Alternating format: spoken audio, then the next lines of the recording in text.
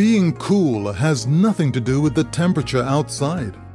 So much heat in the place. Everyone is hot, hot-headed and moving at a hot pace. And we seem to be burning in many kinds of worries, fears, and pressures. Yeah, it's like being in a pressure cooker. When someone's pride is hurt, see how quickly they flare up. Just touch on the wrong subject and someone is likely to explode. See how jealousy causes the stewing inside and disappointments make some boiling mad. And yet, instead of slowing down to cool off and get a handle on what's happening, most of us believe the answer is to move even faster. In the world of sport, when things get too hot and confused, a timeout is called. Some games even have a series of breaks, or at least a half-time, all designed to allow players and coaches time to pause and assess what they've been doing and make necessary corrections before getting back to the game. Being cool is so much more than a fashion statement.